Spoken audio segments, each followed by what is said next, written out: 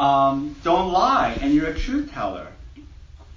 But Paul tells us that the law not only doesn't get us justification, the law actually deepens our problem. It teaches us that we're sinners. Is it in verse 20? Yeah. It says, through the law comes knowledge of sin, so that the law makes us sinners, right? Or maybe a better way to put it is, the law makes us conscious of our sins. So when we try to obey the law, when we try to obey the do not murder commandment, the sixth commandment, what happens? Okay, we study it, we think about it, and we realize the fullness of the law, as Jesus properly taught, is that all lovelessness is murder. Okay, any lack of love, with any intensity, to all human beings, I'm guilty of the sixth commandment. The more you think about it, the more the sixth commandment condemns you and destroys you. And so it takes you further and further away from justification. So, if I could just... Whoa, this pen is running out.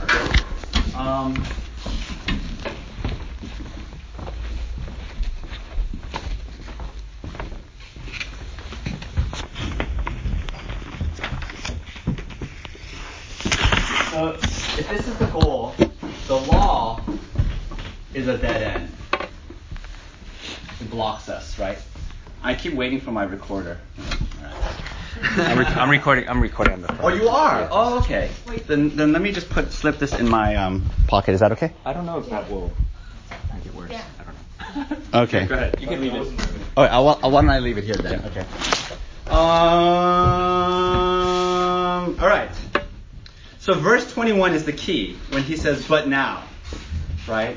But now, it's a change it's a turning point, it's a change in direction. This is the key to the gospel. But now, the righteousness of God has been manifested apart from the law. That's the bombshell. That realization if you let it, will just explode in your heart and your mind for all of your life. So what is Paul talking about? What is this righteousness of God? It's the same thing when he's talking about justification. The righteousness of God is the standard of... How are we doing? We got a different one. Oh, it's okay. Then I'm recording with Sammy. Oh, okay. Or should we switch to that? I don't know. Up to you. You should use a mic if you're recording with that, though, so it picks up your audio. Oh, go ahead and use that one. Okay. You have it working? I can just hold it in my pocket. Better. Okay. All right. Where am I? All right. So what is the righteousness of God? It's not ours, right? Because again, the law tells us we are not righteous. So then whose righteousness are we talking about? We're talking about God's righteousness. And what is God's righteousness? The perfect moral record of Jesus Christ, who lived the life we should have lived, who perfectly obeyed the commandments, and through him we're justified. So this is the gospel. We're not justified by the law. We're justified by Christ. Christ's righteousness. Martin Luther called this an alien righteousness because it's not ours. It belongs to someone else. It's Christ's righteousness. That's how we are justified. And this righteousness is imputed.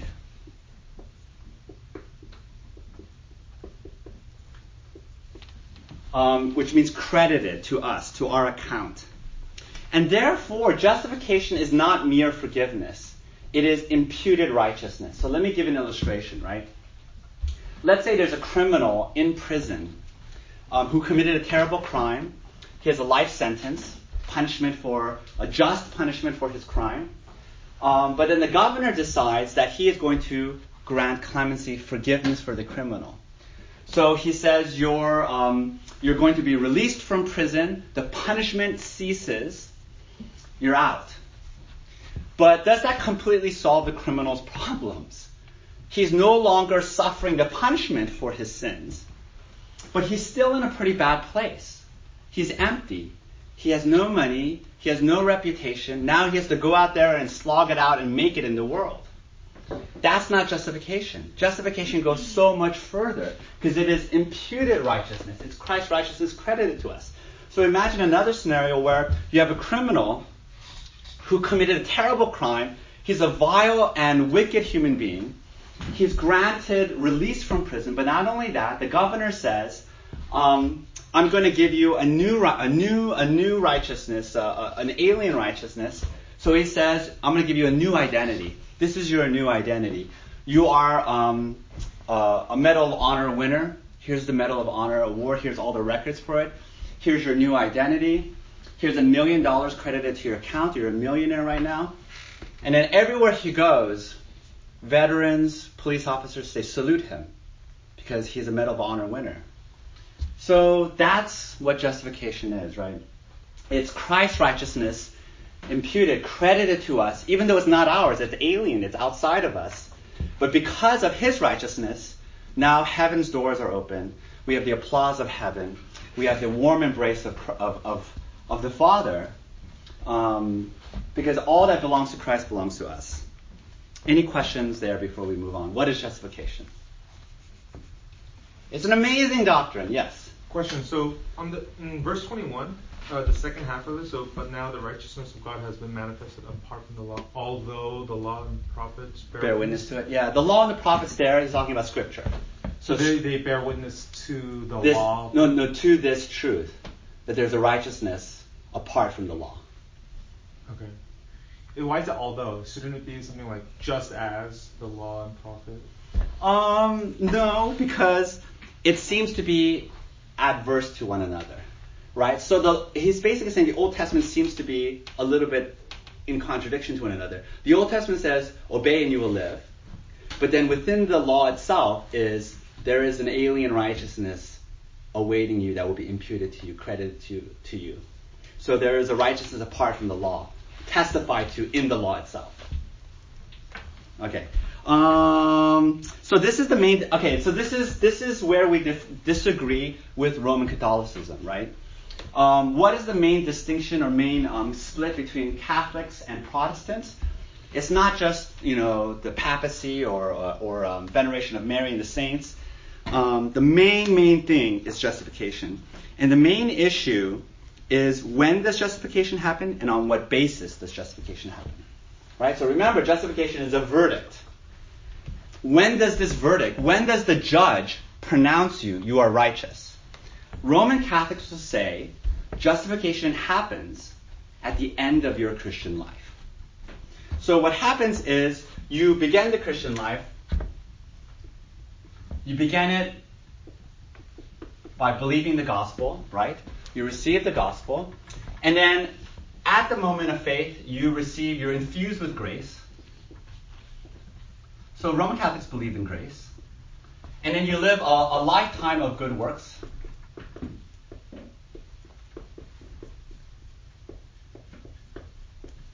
And then at the end of your Christian life, you receive the verdict.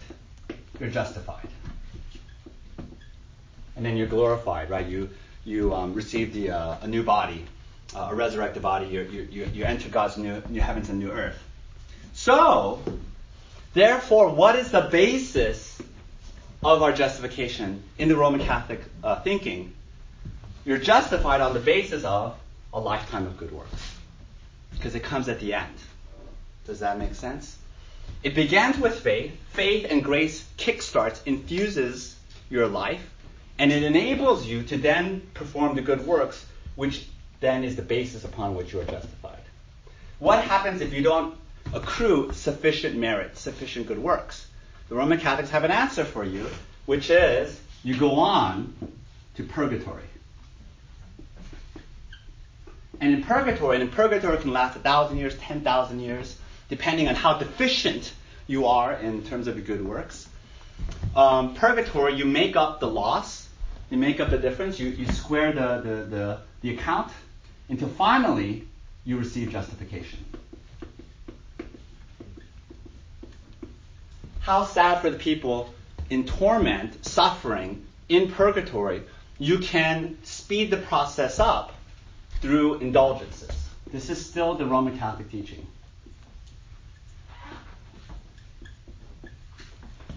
Indulgences use what is called the treasury of merit. So there are some people in the Catholic Church who are so extraordinarily holy and righteous, they go beyond their quota. And so then they spill over the excess into the treasury. The Catholic Church is a treasury of merit. And then you draw upon that merit, and then you credit it to those in purgatory. This is still the official teaching of the Roman Catholic Church. But how do you know who's in purgatory? So it's just like it goes into a bank and it's just passed down. You know because you've watched and observed their Catholic life, and it was deficient. But how do you know? You don't really fully know. So there could be people in purgatory that you're not sure of. So who announces if they're in purgatory or if they're justified? I don't know, but I guess the Catholic Church then has the authority to make a judgment on these matters. Where does that teaching come from? Is it from their the extra books, the Apocrypha? The doctrine of purgatory, you cannot find it in the Old or New Testament. It seems to be alluded to in, I believe, 2 Maccabees. But mostly, Roman Catholics have a dual source of doctrine. They have Scripture, which they accept as authoritative, but they also have a long line of church tradition and church history. And so the history of purgatory, there's a rich and long, deep teaching on purgatory. Purgatory is necessitated by this doctrine of justification at the end of your life, right? So it sort of arose as a kind of compensatory accommodation, but that's their source. It's not really Scripture, although it seems to be alluded to in one of the apocryphal books. Let me go on. So then what is the Protestant view, okay? So this is so here comes Martin Luther. Here comes the Protestant Reformation. It's going to look remarkably similar. Yes, lifetime of good works. Yes, your Christian life begins with faith. Yes, faith, grace, God's grace comes upon you. Faith comes upon you. But the Protestants will say, when does justification happen?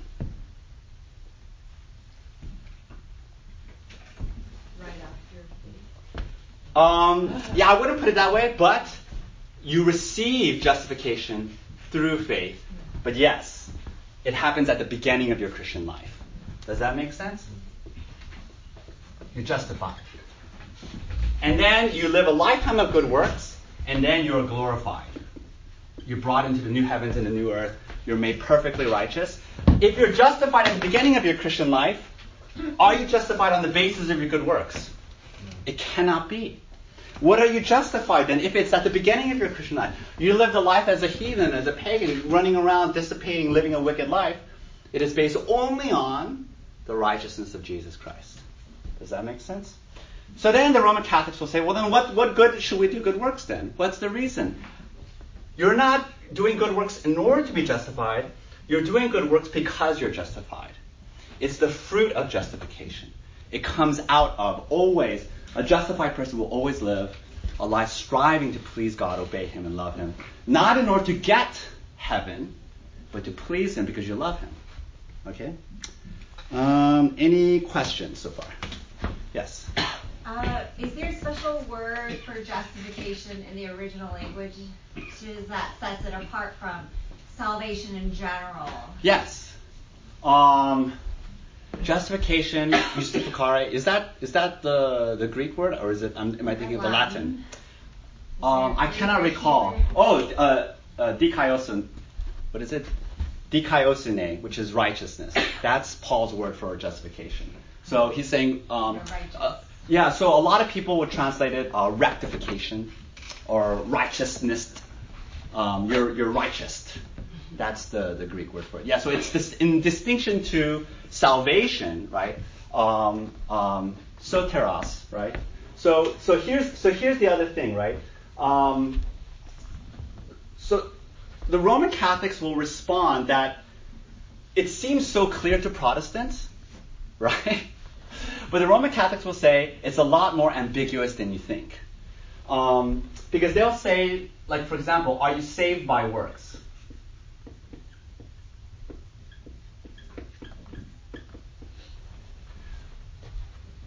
Can Protestants agree to that?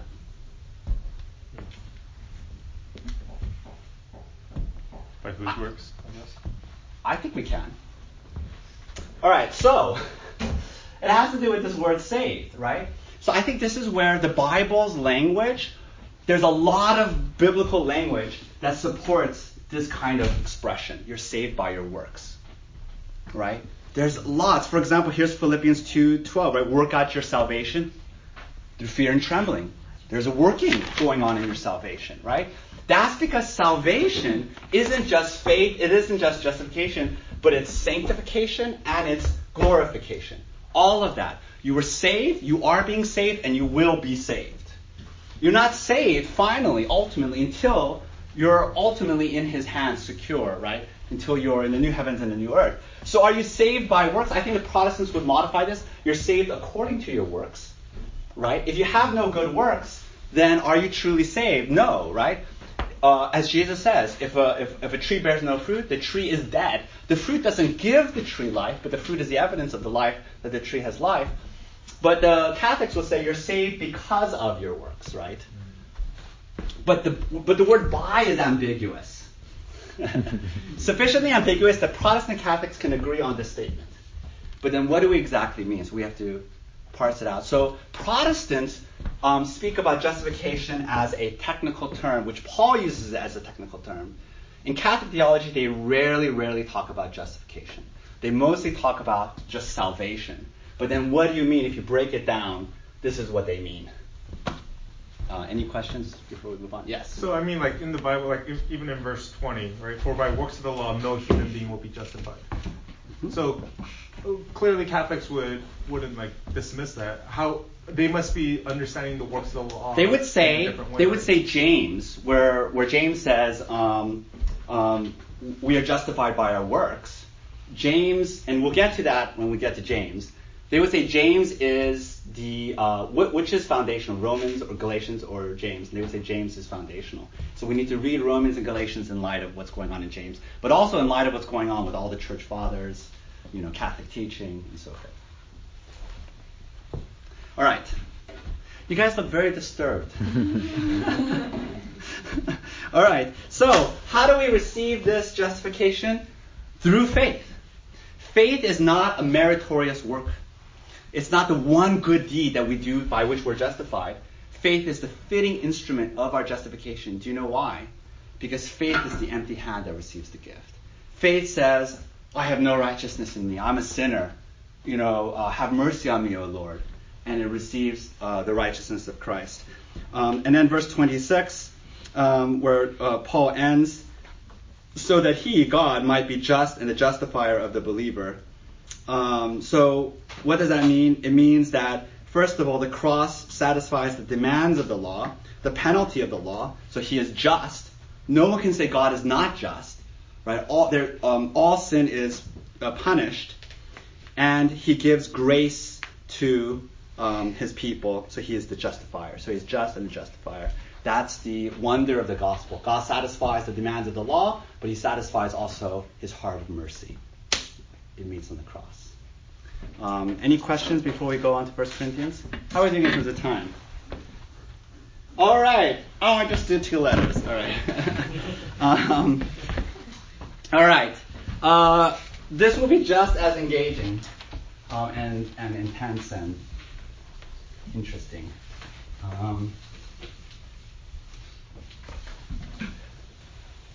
This doctrine, we're justified by faith alone, is not just a doctrine that you check off on a test, on a Christian theological test, and then you're a believer. It truly has powerful application for Christian living. Because the natural default of the human heart is you're justified by your works. That's what everyone naturally believes. Even when you intellectually agree you're justified by grace through faith, justified by Christ, everyone naturally defaults. And so it comes up in so many ways. Some bad things are happening in your life. You wonder, is this punishment? Am I doing something wrong?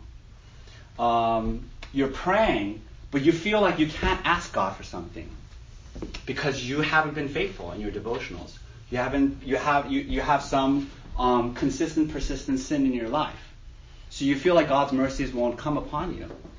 The natural default of the human heart is you're justified by your works.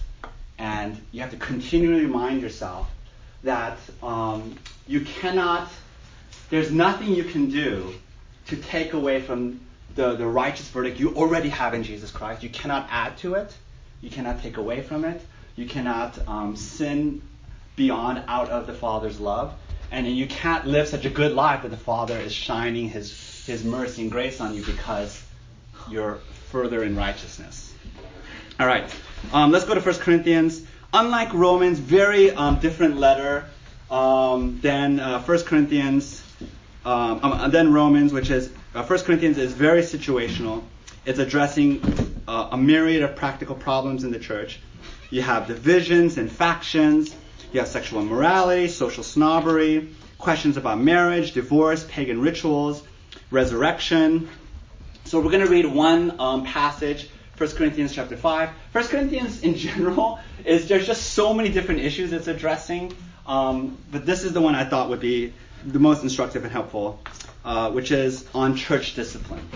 Right? So this word sends shivers. So let's dive into it. Okay. So listen carefully, okay? So listen to what Paul has to say. Listen to the logic to it. It is actually reported that there is sexual immorality among you, and of a kind that is not tolerated, even among pagans. For a man has his father's wife, and you are arrogant. Ought you not rather to mourn?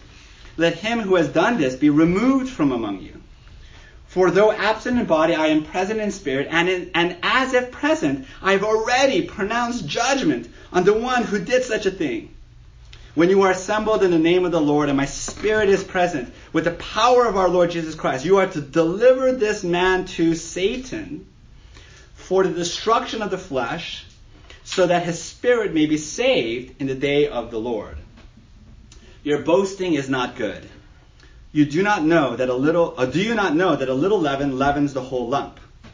Cleanse out the old leaven, that you may be a new lump, as you really are unleavened. For Christ, our Passover lamb, has been sacrificed. Let us therefore celebrate the festival, not with the old leaven, the leaven of malice and evil, but with the unleavened bread of sincerity and truth. I wrote to you in my letter not to associate with sexually immoral people, not at all meaning the sexually immoral of this world, or the greedy and swindlers or idolaters, since then you would have need to go out of the world. But now I am writing to you not to associate with anyone who bears the name of brother, if he is guilty of sexual immorality or greed, or is an idolater, reviler, drunkard, or swindler, not even to eat with such a one. For what have I to do with judging outsiders?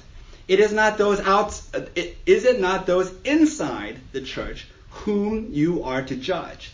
God judges those outside. Purge the evil person from among you. All right. So, what's going on here? First of all, the church discipline that Paul's talking about is for the unrepentant. I don't particularly like church discipline, the term church discipline, because it has such ominous, threatening tone to it. I prefer the word church care. Does it sound euphemistic? It is not. It's a good PR. Everyone receives church care, but I guess what we're talking about when we talk about church discipline is this final, towards the unrepentant, right? Somebody who will not receive. I can't talk and write. I don't know how you teachers do it. Okay. So it feels threatening, and let me just acknowledge right away that many people have been abused by the church on the matter of church discipline. So rightly so, people are they're fearful. And also I think compounding it is American individualism, which is that we're very individualistic. We don't want the bonds of community. We like community in the abstract. We like belonging and connectedness, but we don't want the demands of community, obligation, responsibility. But let me try to give the most positive pitch.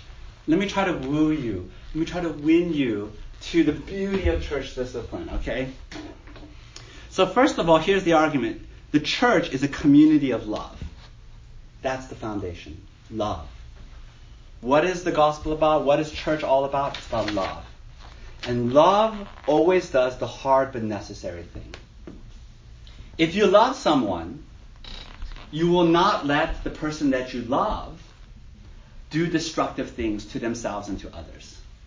You will always speak up. You will always give them accountability. There's an expression called enabling, right? What is enabling? Who can tell me? Enabling is when you cover up or mask or shield somebody from the consequences of their destructive behavior, and in effect, you're allowing them to continue their destructive behavior. Even though you think you're acting kind and patient and loving, you're actually making the situation worse. That's enabling. What is the opposite of that, or what is true love? Enabling is cowardly, and it's ultimately not loving. What is the truly loving thing? Truly loving is confrontation, right? So you have to intervene. And when you intervene and speak the truth in love, you suffer. Because the person you speak the truth in love to will not like it. And they will bite back, which means you suffer. So ultimately, all true love is suffering. When you love someone and they're suffering, you suffer right there with him, right? The second thing is that it's loving to the community. And this is what Paul means when he says, a little leaven leavens the whole lump. Holiness is corporate. Holiness is not just an individual thing. It's not private morality, but it's a communal life of holiness. So even a little drop of leavened bread, meaning it has yeast, you work it into the lump, the whole lump will become leavened, will have yeast in it, right? Why? Because let's say you have a church community, and there's this one person who is sleeping with a prostitute. And everybody around this believer is enabling him and looking the other way, ignoring, and not saying anything. Then you have some weaker brothers say, I guess sleeping with prostitutes is acceptable in this church. It must not be wrong. It must actually be a good thing in the Christian life. I too will go see a prostitute. So then the leaven begins to spread. And then it infects or it influences the whole batch. So church discipline is necessary because you love the individual. Church discipline is also necessary because you love the whole community, right? So then what does Paul mean when he says, let him be removed from among you? Where is that in verse 2, right? At the end of verse 2, let him be removed from among you. So this is widely misunderstood, poorly practiced. Either it is neglected entirely, or it is practiced in a very heavy-handed way. So what does removal mean? Let him be removed from among you. It does not mean shunning. And I'll explain why. It is not the silent treatment.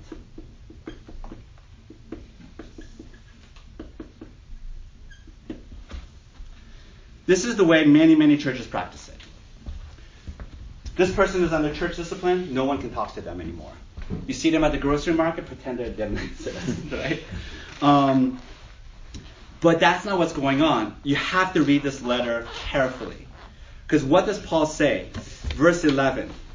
But I am now writing to you not to associate with anyone who bears the name of brother, if he is guilty of sexual immorality. So what you're doing is you're going to a brother who has the name of Christ on him. Meaning, he says, I'm a Christian. I'm a follower of Jesus Christ. And then you say to him, yeah, but you're not living like you're following him. Your life is not consistent with following him. And you've been warned, or you've been challenged, you've been confronted in love. You've heard the word, the truth spoken in love, and you're unrepentant. You're persisting in this sin. So anyone who persists consistently in unrepentant sin, I don't think you're following Christ. Your life doesn't match your words, right? They're in contradiction. There's a formal process for that. The formal process where you tell them, I don't think you're a Christian, is excommunication.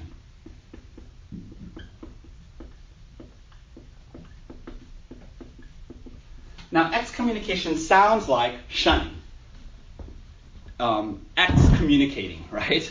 That's because we don't understand the Latin root, right? When we're talking about communication, where's another word you've heard the word communication or something like that in the church? An official activity of the church. I heard it. I don't know who said it. Communion. What is communion? Are we all sitting together, like communicating to each other? Hey, what you doing? Communion means fellowship, connection, right? Formal communion among the believers, right?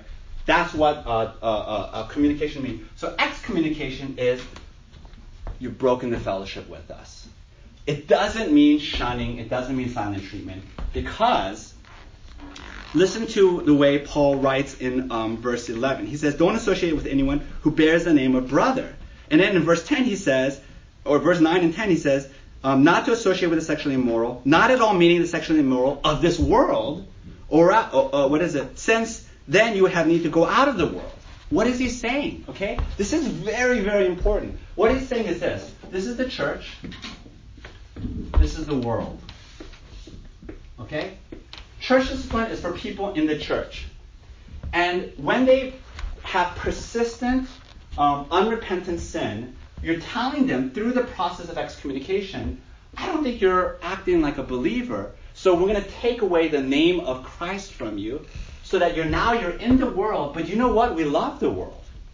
There are many people of the world in our church, attending our church, sitting in our worship service, going to community group. We're friends with the people of the world. What was Jesus' attitude and actions? He was constantly surrounded by prostitutes and tax collectors.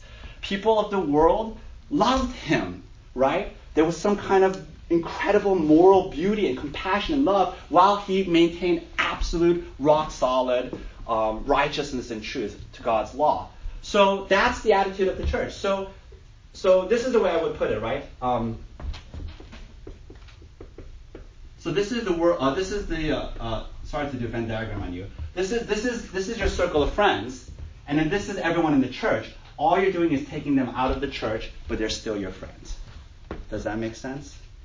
You're not disassociating with them in the sense that you're no longer talking with them or your friends. In fact, now you're wooing them because now they're in the world. They're an unbeliever. And what you're doing is you're trying to wake them up. Where are we? Verse 5, right? It says, Paul writes, you are to deliver this man to Satan. That sounds bad. For the destruction of the flesh. That sounds pretty bad too. So that his spirit may be saved in the day of the Lord. Okay, so what are you doing? You're delivering him to Satan. Satan is the ruler, the prince of the air and of this world, right? So this is Satan's world. So what you're saying is this. Somebody who, like, let's say they're visiting prostitutes every week and they're unrepentant, you're saying to them, your father isn't our heavenly father. Your father is Satan. You're acting like that. You're a child of Satan when you do these things. And so you're trying to shake him and awaken him to his sin. When Paul says the destruction of the flesh, he can't possibly mean destroy them, crush them. Because then what does he say in the next phrase? He says, so that he may be saved. How can you save someone by destroying them? He's talking about the destruction of their flesh. The Greek word there is sarx. He's talking about the sinful nature, right? So that when somebody is outside the fellowship of the church, they're in the world, all of their Christian friends are saying, you're not acting like a believer. Then they will say, I'm suffering the consequences of living in the world, chasing after sin, going through this cycle of bad consequences and then regret and then feeling like a slave so that they can be saved. They can come back into the church repentant. And then when Paul says in verse 11, not even to eat with such a one. The eating doesn't mean don't ever go to Starbucks and have coffee with them. He's talking about something very formal, communion, right? So what does church mean? Church means two things. Membership. How do you know you're in the church? You're a member, right? You're a formal on the list of membership in the church. You went through a process, and you partake at the Lord's table. So these two things you're removed from. You're no longer a member. That's excommunication. Not even to eat with such one. They're no longer welcome to the table. But they can still be in the worship service, and we hope that they will join the Lord's table through repentance. Any questions there? So does it mean excommunication is kind of like a public process? So like people in the church are aware like person X is excommunicated? Because holiness is communal. So you are sanctioning them. So you're telling the whole church visiting prostitutes is not accordance with Christian life. Right. So then I guess like would you say person X is excommunicated because of sin Y to the whole church then? Not sin Y unrepentant. There is no sin that's unforgivable. Anyone can be in the church. You can see prostitutes, and then I will cry and wrap my arm around you and say, "What are you doing?" And then if you cry and you say, "I'm in the wrong," and it was weakness of the flesh, but I'm in the wrong. I want to make things right. I want to live righteously. There's no sin you can do that will ever remove you outside the church. The only sin is unrepentance. Persistent, consistent, provocative sin to which you will not repent. I'm just curious about like the whole process of that communication, right? Like Yeah, so what ends up happening is that because we live in such an individualistic church, anytime you start the process of church discipline with somebody and they're unrepentant, they basically just leave the church. So we've never had a chance to do church discipline. I think it would be great to do church discipline and for people to hold on, and there will be a whole cycle where the destruction of the flesh, they'll be handed over to Satan. That'll be understood correctly so that their souls may be saved. They'll come back into the church. Any questions, Eric? Because you said like a lot of times when we go through that process, people will leave. Yeah. Would it be a loving thing to do to like find out where they're going to church next and then like tell their church or their new pastor? Hound them. Because like for the sake of their souls, for the Yeah. sake of that new church community, is that too heavy-handed? Yeah, so how do you practice church discipline is really an element of wisdom and also some culture. So yeah, I think like if all the churches were good churches, we would all be interweb connected, even as we're different churches. And if anyone comes into another church and they say, "Hey, I'm already a believer." "Oh, you are a believer. What fellowship, what body were you a member of?" "Oh, I was a member of so-and-so community church." "Oh, great. We'll transfer your membership." "Oh, don't talk to them." Why not? Right? "Oh, because I was seeing prostitutes and I still want to keep doing that." Then your problem with that church is the same problem you're going to have at our church, right? So that would be the right and good thing to do, is all the churches connect and communicate with one another so that no one can escape church discipline. Because to escape church discipline is to escape the love of Christ, is to escape accountability, is to continue to be enabled. But I don't know. Like, can we do that? Can we hound them? I don't know. That seems awfully aggressive. So maybe I am an American individualist. I feel reluctant to do that. I have a question. Yeah. So Nate and I have a friend who recently was placed on church discipline for a sin that we don't consider that bad. Okay. And the church kind of is very heavy-handed and shunning, silent treatment. There have been some weddings where basically it's shook up all. He's not invited or something. He's something? not invited, or the one that he is invited to, the best man. No one who's at that church they're not allowed Could to attend go. the wedding. Yeah, stuff like that. Very heavy-handed. Yeah. What do you do to with a church that interprets it heavy? Like they're not practicing it. I'll say read 1 Corinthians chapter 5 carefully. Well, they are, but they're taking it as the shunning, the silent treatment, the actual excommunication. How do you call like a church leadership? Oh, I don't know. I'd love to do that. I said, let's talk. Let's go to Starbucks. let's read the Bible together. I don't know. I mean, you're right. A lot of churches, I would say 80% of churches abuse church discipline by never doing it. Ever. Never saying anything critical because you're so afraid of offending somebody. So everyone is basically individualists and they just do whatever they want and they just come to church. That's how it's abused. Then there's a small minority of churches that say, "Hey, we're going to be serious." And so, wow, boom, just the hammer of the law, right? Again, church discipline is never punitive. It's never punishment. It's never authoritarian. It's not like what the state does where they put you in prison. It is always an act of love. Think of it always as a family. If you have a son, if you're a parent and your son is a persistent drunkard, you're going to give them consequences to help them to sobriety. But your love will never withdraw. You will never stop loving them. They could sin against you forever, and you will love them in prison. You will love them to the end. So that's what church discipline is, right? It's absolute love. So there is something to be said where can we do church discipline if we're not doing it with love? Yeah, I mean, we have to constantly check ourselves because there's always a temptation to do it in a self-righteous manner. I think we always want, again, remember, we're justified by faith alone, but the natural default of the human heart is we're justified by our works. Works is too hard, too ambiguous, too high, too difficult. Better to just compare.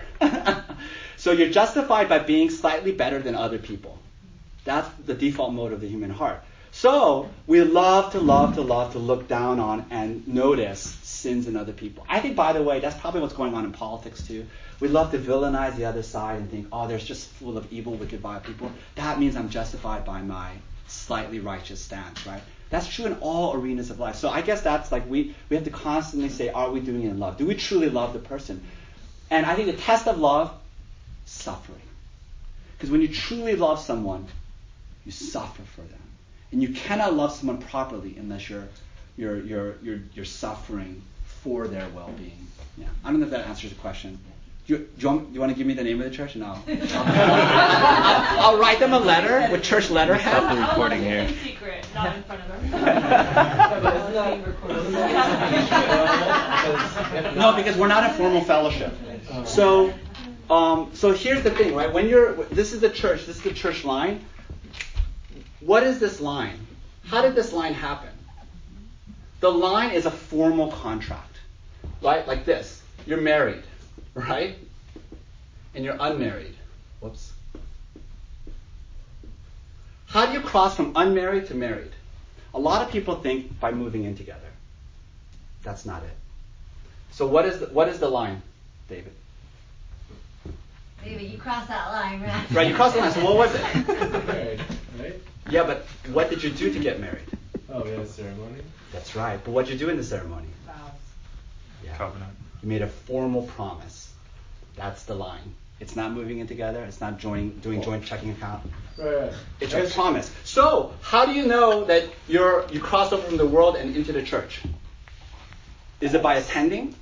No, you're just moving in. We're just boyfriend, girlfriend living together. No. What's the line? Membership. No, I guess what I was saying. So wait, let me finish, right? So we're all interconnected, and then let's think of this as the universal church. There's a lot of little churches inside, Right. and we're all connected by a vow. So I can only do this with another church that I've done a vow with. Oh. So if the church you're talking about is another PCA church, I will gladly. Okay. Because what will happen is, because we're all American individualists, you go to another church and they'll say, what the heck, who are you? Who told you could say anything to me? Fair. Yeah. Interesting. All right. Any questions? Because one quick question is that this addresses the person who's sinning, but like Unrepentantly. Unrepentant, right? But the leaven leavens, the small leaven will leavens the whole dough. So how do you deal with the church that's left behind in this context of they leave because you start talking to them about something, they leave, but his or her action has influenced the church already. So it doesn't address the church that's kind of... Yeah, so you have to create a church culture where they understand holiness is corporate. And you're your brother's keeper. And the sins of that you see going on in your brother and sister, you're responsible for them. And so everyone has an obligation to speak up if they see somebody living in contradiction. Does that answer your question, or like someone like you said sleeping with a prostitute, yeah, and others kind of believe, oh, maybe that's okay, yeah, but they don't say it, yeah, but in their mind, oh, maybe it's okay. Yeah, so I think so in Matthew 18, Jesus talks about the beginning process of church discipline, which is you always keep it confidential at first. Mm-hmm. You don't want to shame the person or out the person because you're giving them a chance to be broken. That's always the goal. You're giving them a chance to be broken in private. And so hopefully that works. But then you slowly escalate. And when you slowly escalate, the circle of people involved becomes bigger. It's sort of like an escalation to an alcoholic, right? And so hopefully by the time that person leaves, the escalation has been to such an extent that when he leaves or when she leaves, everybody knows it's because they don't want to confront their unrepentant sin. Does that answer your question? Yeah. Matthew 18 means we have to escalate, and we escalate by widening the circle. And then the final escalation is the elders are brought in. The whole church knows about this matter. And then the final step. And this is an extreme step. This is like, in my opinion, after months and months of tears, pleading, will you not come back to Christ? Will you not live in accordance with the scriptures and the gospel? Will you please? Right? It's tears. And then finally, with tears, you say, well, then we take away the name of brother from you. But you're still our friend. We still love you. We want you to be at our weddings. And all right, let me pray. Heavenly Father, thank you for Scripture, for the hard parts of Scripture, for the sweet parts of Scripture. It's all for our good, for our upbuilding. Help us to be a church of love. Help us to love each other as Christ has loved us. In His name we pray. Amen.